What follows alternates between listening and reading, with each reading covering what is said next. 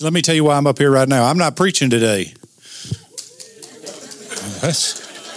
Man, I was really hoping for I got a hand clap of praise. That's all right. That's all right. I ain't mad much. I tell you what, though, I've been known my whole life to be a tinkerer. I like to tinker. If things aren't going exactly the way I think they should go, I tinker with it until I figure out how I think it should go. Sometimes that turns out good. Sometimes that turns out bad, but it's always different. Aaron Allison last year during our Christmas celebration for our leadership introduced me as the great agitator of the church. And I am. But that's my job. That's what I do. My job is to agitate you according to the truth, to displace you from your comfort to a place of discomfort, because when we're uncomfortable, we move, and when we move forward. Amen? And any church that sits still is stagnant and is already on decline, and this is not going to happen here. So I'm going to agitate you. Well, my spiritual gift is finding people to agitate you too. So Pastor Dave is brought in here today, has been asked to come today to agitate you, to displace you, to make you feel a little unsettled, because there's some things coming down the road that we're going to have to deal with. And I want you to keep an open, pliable mind. And he has one. And I think he can get you to where you have one too if you don't already. I met Pastor Dave when he hired me. Well, I met him before that, but he hired me at Cornerstone Church. He was the executive pastor at that time. And I trust him. And I don't just trust him with my life, I trust him with yours. And that's a big deal. He said something to me one time, probably the first thing I remember him ever telling me. He said, the hand you shake today will be the blessing of provision for tomorrow. And I'll tell you, that's played out true. I've shaken every one of your hands, and you've been the blessing of my tomorrow since that day. And I love you for it. And I don't know that I would have recognized you for who you are if this man hadn't have told me that back then. And so let's welcome Pastor Dave Deerman.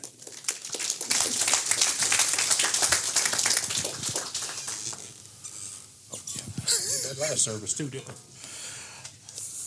Pastor Jim Kubik and his wife Angela are dear friends of mine. And we're colleagues in ministry, and we encourage each other. We cry together, pray for each other, laugh together. We do more laughing together than we do anything else, and have a lot of fun. Terry Allen has been he and Sam Ali have been incredible blessing in my life, and without Terry, I wouldn't be here.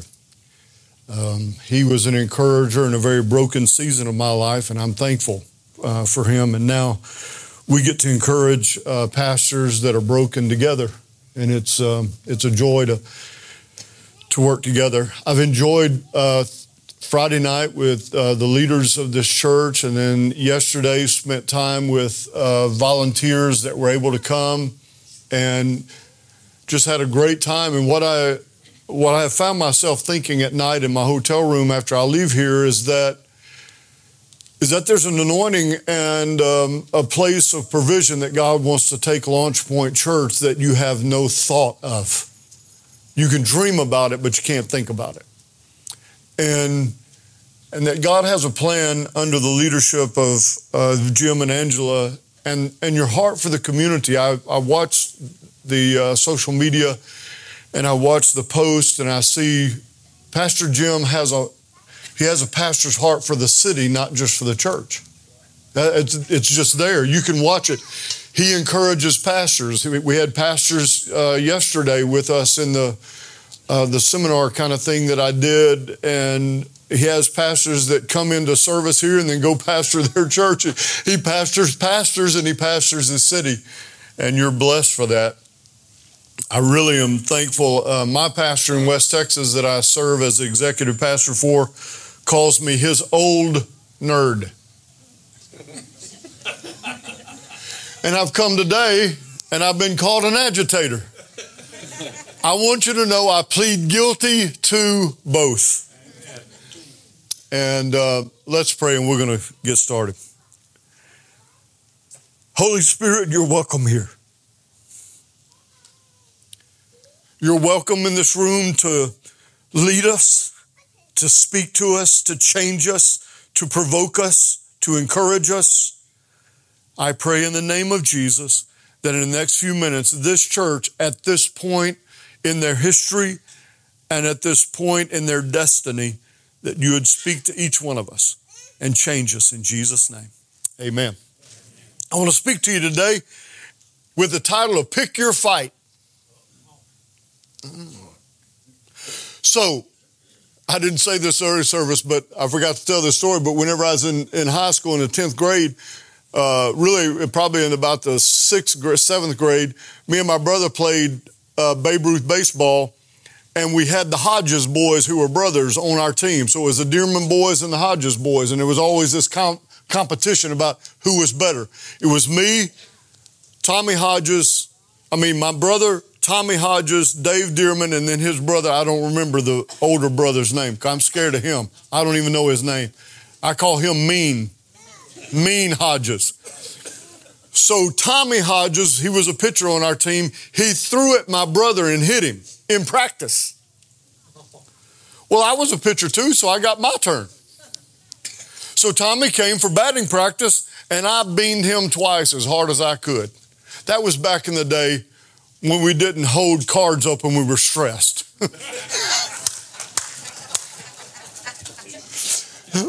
Mama didn't come running, you hit my son. I'm sorry. That was days when you'd beat them, baby. But then it was my turn. So then after we did that on that Sunday, the next week in school, Tommy Hodges goes and slams my brother head in the locker. So me and my buddy Jackie, we meet Tommy in the dark with baseball bats and say, if you ever touch my brother again, we're going to wear you out. I forgot that Tommy had an older brother with guys bigger than me. And them jokers chased me for a block and a half. I was running for dear life. I'm not kidding. And I was running like crazy. I ran in the convenience store. I can see it right now, just bright. And I thought in there, whenever I was in there scared to death, I was just like, God, I'm going to wait right here. There's no cell phones. I couldn't call my mom and daddy to come get me. I had to get to a phone, but I was hiding. And that story came to mind when I thought about picking your fight. Sometimes you got to pick fights worth fighting. But when you pick your fight, you got to pick a fight when you have a bigger brother. I didn't have one. Now here's why I say that. I want you to read with me in Scripture in Numbers chapter 13.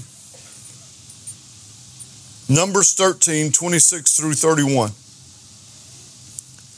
Now they departed and came back to Moses and Aaron and all the congregation of the children of Israel in the wilderness of Paran at Kadesh. They brought back word to them and to all the congregation and showed them in the fruit of the land. Then they told him and said, we went to the land where you sent us. It truly flows with milk and honey, and this is its fruit. Nevertheless, the people who dwell in the land are strong. The cities are fortified and very large. Moreover, we saw the descendants of Anak there. The Amalekites dwell in the land of the south. The Hittites and the Jebusites and the Amorites dwell in the mountains. And the Canaanites dwell by the sea along the banks of the Jordan. And the Lebanites dwell on the east side of Nashville. Then Caleb quieted the people before Moses and said, let us go up at once and take possession, for we are well able to overcome it. But the men who had gone with him said, we are not able to go up against the people, for they are stronger than we are.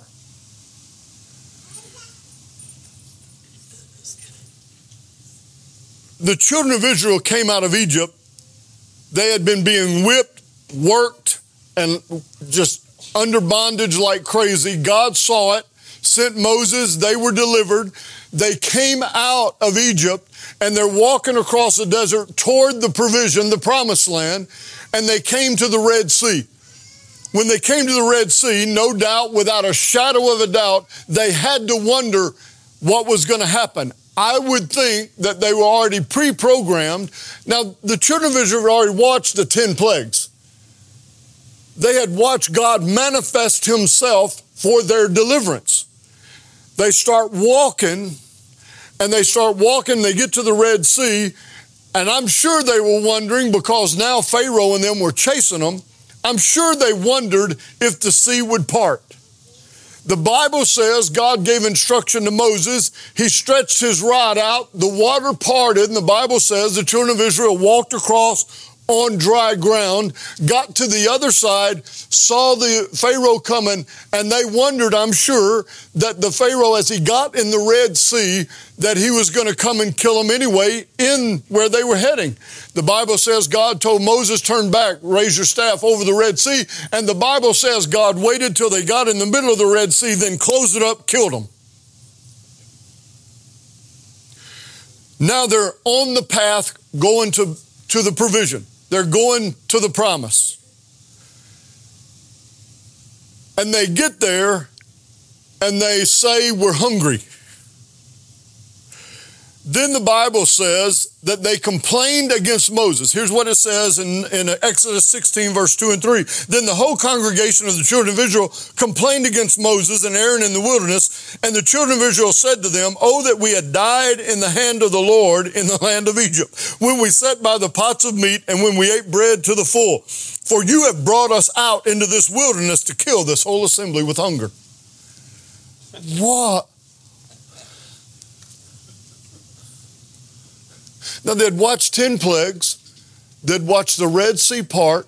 They'd watched the Red Sea close back up and destroy their enemies, the very ones that were beating them and taking the stick out of the brick to make it hard for them to make them, that had absolutely beat them and enslaved their whole families for 400 years. And then they get across the Red Sea and they start complaining because they wanted potted meat. Yet, we see that after they had spied out the land, they saw the provision, and the Bible says that the fruit was incredible. I don't know if you remember in those picture Bibles where they're carrying on the staff, and they had them big old things of grapes that were all the way from the top of a man's shoulder to the ground, and they're called. They had the promise of that provision in incredible grapes, not potted meat. Filet mignon was ahead of them. And they got in a mindset, because of fear and unbelief, that they began to complain with their mouth and thought that potted meat, because it was safe, because they didn't have to work at it, because they were told what somebody was telling them what to do, but because it was hard in the transitioning to provision, they began to complain and think about what it was to have it to eat. Then God brings those wafers out of the sky. Remember that story? And he said, in the morning there will be these wafers for you to eat. Get what you need for the day, eat it, but it won't be there tomorrow. I will bring fresh wafers. I'll bring fresh vanilla wafers in the morning. I think that God may have brought vanilla wafers, and then he brought Oreos. And then he brought cinnamon rolls. We don't know what it was.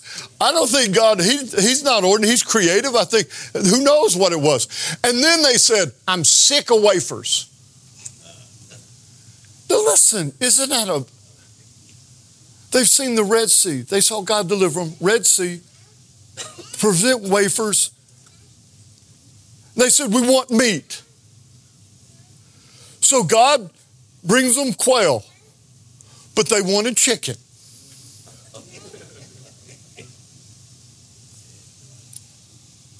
All because they were stuck behind and couldn't believe for tomorrow. They were walking so focused on what was here, they didn't hear the promise of God for his provision for them, of better, of freedom. They were fighting among themselves, fighting against authority, fighting against God, and yet it caused them to have to walk in circles. So, if you look at the Bible says that they went and spied out the land, and it says, then Caleb quieted the people when all these doubters, all 10, were saying, we can't do it, we can't do it. Then Caleb quieted the people before Moses and said, let us go up at once and take possession, for we are well able to overcome it. But the men had gone up and said, we're not able to go up against these people, for they are stronger than we are. Numbers 13. They're stronger than we are, yet they've watched the water and what God completely destroy Pharaoh's army.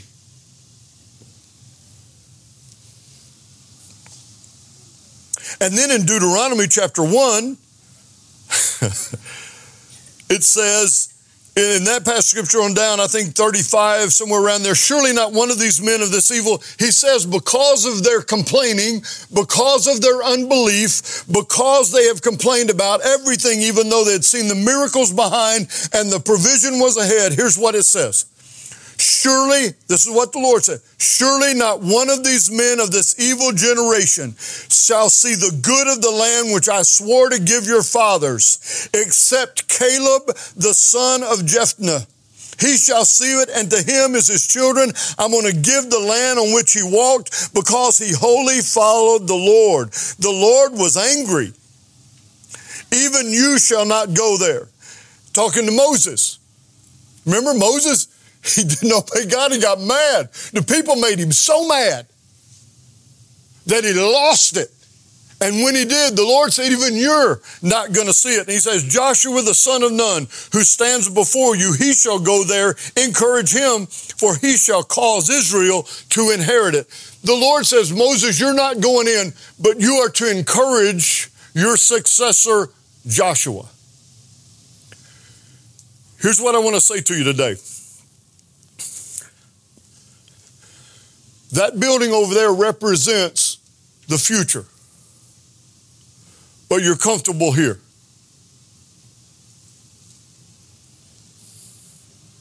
We know how to manage one door. Back in there, that nursery area, you're going to have way more diapers to change when you get over there. The challenge is going to be great. It's going to be 4 times bigger than this room. 4 times. 4 sections, at least this big in that room.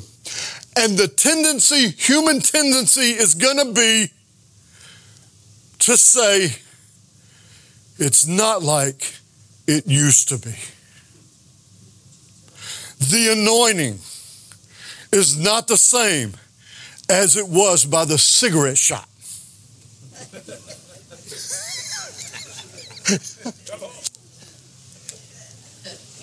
There's too many doors. The women yesterday lined up from the women's restrooms all the way around this place because there's one pot. And in that bathroom, I think I counted 6. And a couple of them are bigger. So 6 women at a time can go in there and visit while they go to the restroom.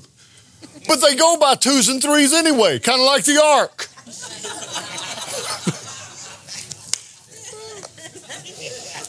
I've been through 9 building programs. 9. I've heard it in every 9. And I'm here today to tell you some things about guarding. I've heard it in all 9. The anointing is not the same in this building as it was by the cigarette shop. All 9. I've heard it.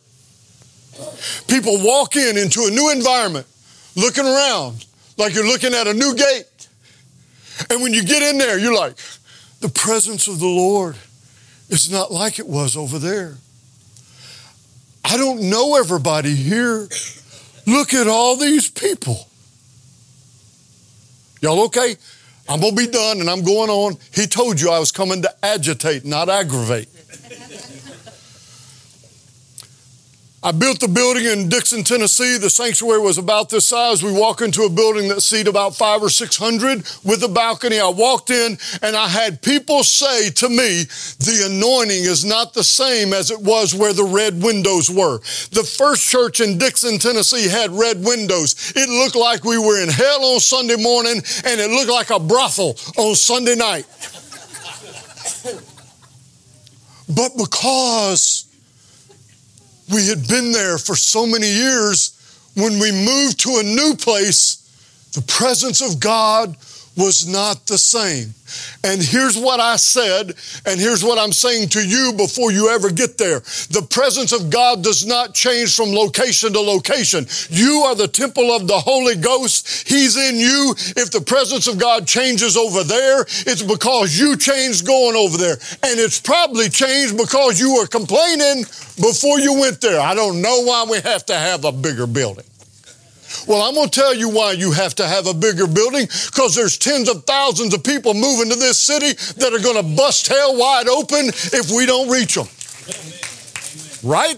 That means we got to have more room. If this city's growing, you got to grow. We got to reach them. We've got to find them. But we've got to position ourselves so we don't walk in circles. You can pick your fight. You can walk in circles in the desert and wait to die and wonder if God's going to send you a vanilla wafer or a quail. You can pick your fight and walk in circles see, God gives a promise, then there's always problems before provision. Always, always, always. He will walk you through problems before provision, because when he gets a promise and you go straight to provision, you get spoiled and you start complaining. He walks you through problems so you get your attitude right before you get there. And he also tests you in the problem if he can trust you when he gives you provision. So your fight, they're going and they're fighting there. Now here's Joshua and Caleb though. They're walking in that desert and both of them have faith. 10 unbelievers. It's the way we kind of do church work in America. We vote. And if we can gather enough no votes, even though it's a vision of God to go forward in the promise, is everybody okay? I know that's not I don't think that's the process here. But all over America it is. And churches sit stifled because people are afraid to move. They would rather walk in the desert and be provided for with meat and manna than they would to take the chance of going to fight for the provision and fight for the promise. If you're going to have the promise of a great marriage, you've got to fight for it. If you want the promise of a great business, you've got to fight for it to get to the provision. If you want the promise of great kids, you got to fight for it. Them little jokers, when they're 13, they kind of go like their eyes roll in their head or something. I don't know. Them jokers get crazy, you know. But you have the promise of a great family. You want the provision and see that to happen, but there's problems in the middle of it. And you can either trust the majority most of the time is saying we can't. Most of the time it's the minority that says God can do it. So here we got Joshua and Caleb. They're walking through the desert. They're in about they're in about year 3, and they say, because you got to be talking to the right people. The majority were negative. Joshua and Caleb weren't negative because they believed God would give it. But they had to walk in the desert with all these knotheads that didn't believe. And they're walking, and they get about year 2, and they say, listen, we started with 1 million, but we're down to about 899,000. We can make it till they all die off. Hang in here with me. And they kept walking. We're going to get to the mountain. We're going to get to the mountain. We're going to get to... Caleb was believing, God, you're going to give me that mountain I saw. It's what he said. You're going to give it to me, but he's having to walk. And they get in about year 29, and they're coming down there and said, Joshua, Caleb, we can make it, baby. We're encouraging each other in the Lord. We can make it through it. We're down now to 643,000. If 643,000 more will die in this daggum desert, we can get to the promise. God, kill them all. See, I would, if I was them, I'd say, God, let me be God, and I'm going to kill them and tell God they died, and then we're going to go into promise. But that don't happen. And they just keep marching. And they keep marching, and they keep marching, they keep walking, they keep seeing the provision of God. Joshua and Caleb, because of faith, see the new sanctuary, and every time they walk by it, they think there's going to be hundreds of more people that are going to be saved. And there's others that are saying, I don't know if we can afford it. I don't know what the water bill is going to be. Oh my God, what's going to happen? How are we going to mow the yard? That's a big old yard. We don't have any yard to mow here. No, we just sweep up cigarette butts. No, that's, that kind of thing. Is this on? Oh my God. Anyway, sorry. Anyway, so they finally have the last one die off.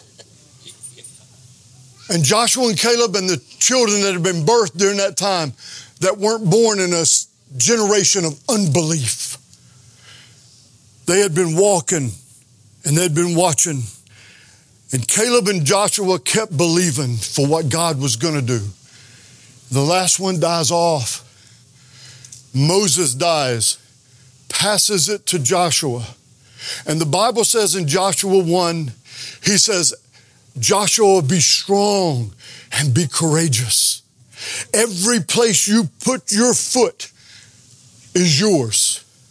He says it to every believer in this room. Stop doubting and thinking God's not in front of you when you're in the middle of a problem. That every place you put your foot, God has His hand on it if you know Him. And every person you meet is going to help you accomplish the will and the plan of God for your life. And He says, be strong. When they have to part, they have to go across the Jordan River to get to the promised land. The first challenge, it looked like, all those people that died say, well, if God wanted us to go over there, He would have already parted the water. Well, are you serious? God doesn't part the water until you take a step of faith. Joshua got the plan. Ark of the Covenant. Priest. Step in the water. Parts it. And he said, follow the presence of God into the promised land. They followed the presence of God. They went in there. Then they get to Jericho. The Bible says the city was walled. It was fortified, but God had promised it to them. They had a choice to make. They could doubt and say, we can't take that city even though we're in the promised land. But God gave them a plan, and He said, walk around the wall one day, then 2 times the second day, and then the 7th day. And you could just hear some church people, but they watched over 1 million people die in the desert, so they were watching their mouth now because they'd seen the problems behind there, and they began to walk, and they said, and I promise you, after all them kids watched their parents die,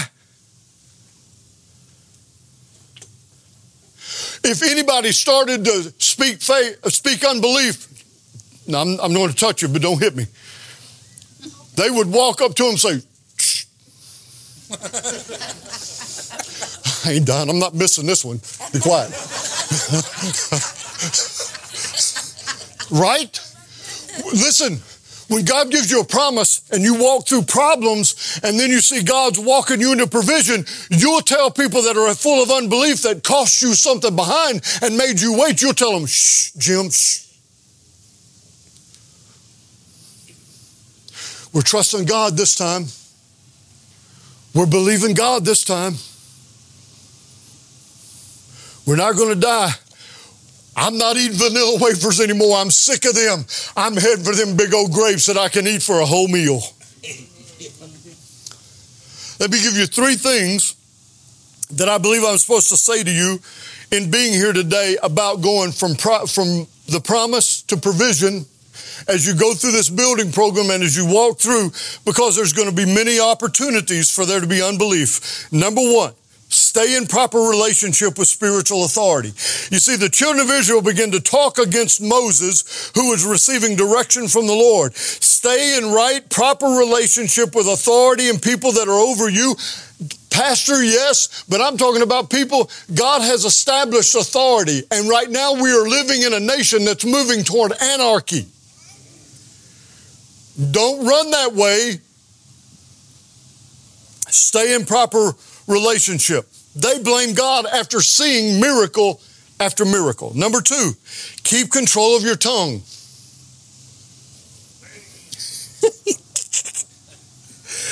Proverbs 18:21 says that death and life are in the power of the tongue, and those who love it will eat its fruit. James 3, verse 5 through 10 says, even so the tongue is a little member and boasts great things. See how great a forest a little fire kindles, and the tongue is a fire, a world of iniquity. The tongue is so set among our members that it defiles the whole body and sets the fire, the course of nature, and it's set on fire by hell. For every kind of beast and bird, reptile, creature of the sea is tamed and has been tamed by mankind, but no man can tame the tongue. It is unruly evil, full of deadly poison. With it we bless our God and Father, and with it we curse men who have been made in the similitude of God. Out of the same mouth proceed blessing and cursing. My brothers, these things ought not to be so. Hear me close. The children of Israel talked themselves into circles. The children of Israel literally talked themselves to death. Joshua and Caleb walked and talked by faith. I want to encourage you as you move forward and as you go and as things you begin to progress and all that we walk and speak faith. Let's believe God for provision.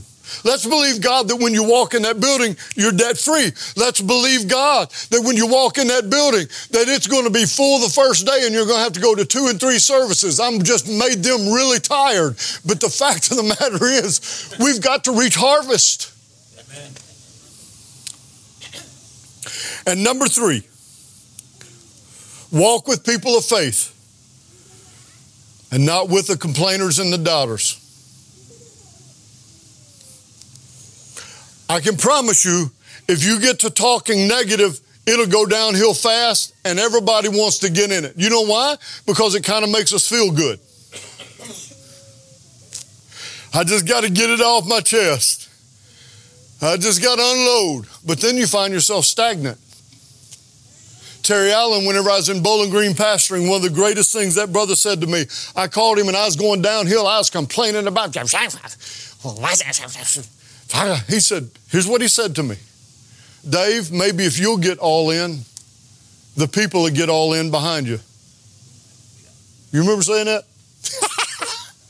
You know, I took his word at it. We got all in, and the Lord gave us a $38,000 building. I mean, a 38,000 square foot building. It was worth $4.2 million, and the Lord opened the door, and we got it for $500,000 because I shut my mouth and got all in.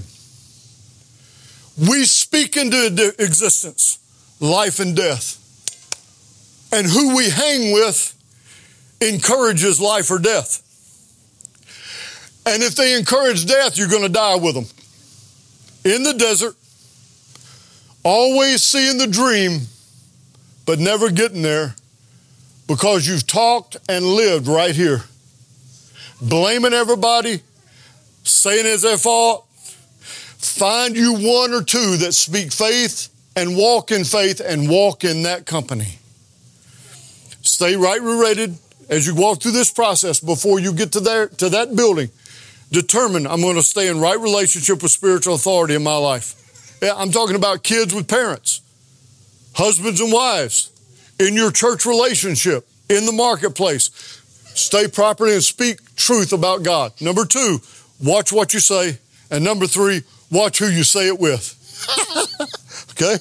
I'm going to pray for you and this church. Lord, I thank you for this congregation. I thank you, Lord, they're right now in the middle of moving to a place where they have had pictures and dreams and had the land and bought it. And there's a harvest that's coming for this church.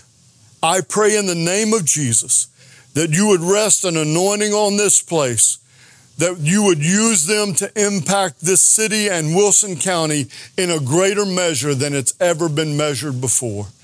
I pray, Lord, for Pastor Jim and for Angela and the leadership of this church, the volunteer team of this church, and those that are in this room that will be a part of that team, that your anointing would be on them and your provision will be shown as they walk through the problem of getting there. I thank you for it. In Jesus' name, amen.